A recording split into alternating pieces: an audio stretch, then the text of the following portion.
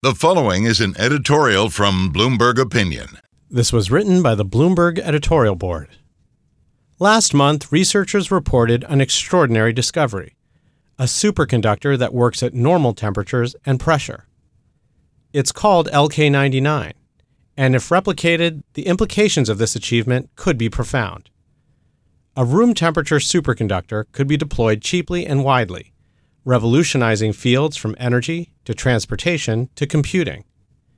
In fact, almost any technology relying on electromagnetic processes could be transformed. It's possible LK99 may come to nothing. That's the nature of scientific progress: trials and errors, triumphs and setbacks.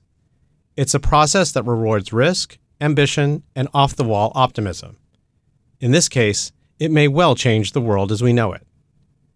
This was written by the Bloomberg editorial board. For more Bloomberg Opinion, please go to bloomberg.com/opinion or OPIN Go on the Bloomberg terminal. This has been Bloomberg Opinion.